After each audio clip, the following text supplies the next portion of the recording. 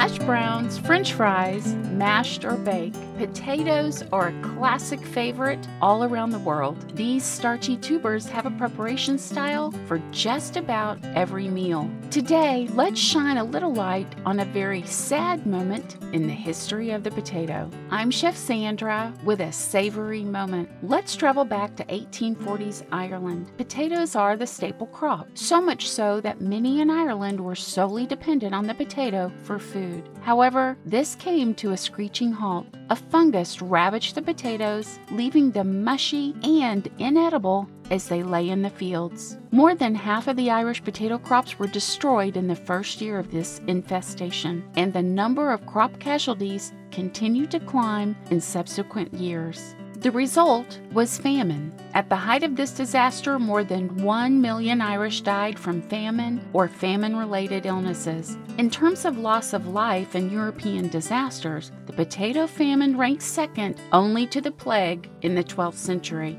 With the famine came a huge shift of the Irish population seeking a better life in the United States, Australia, and Britain. It's estimated that 500,000 Irish fled to the United States during this time. But fleeing to America didn't end their tribulations. The Irish struggled against prejudice and poverty. Despite this, many parts of their culture became integrated into everyday American life, and they're still prominent today. One example is the celebration of St. Patrick's Day. Along with their culture came the cuisine and beloved recipes from their homeland, many of which called for, you guessed it, potatoes. For a taste of Ireland, try coddle, or boxty bread, or colcannon. All three are traditional potato dishes. Even today, more potatoes are eaten in Ireland than in most countries. And internationally, potatoes are seen as one of the most abundant and valuable produce crops. Potatoes might have had a bit of a rocky history, but they're definitely here to stay. I'm Chef Sandra Lewis. For this story and more, visit lifeatthetable.com. Connect with Life at the Table on Facebook, Instagram, and LinkedIn. And listen to my podcast, A Savory Moment.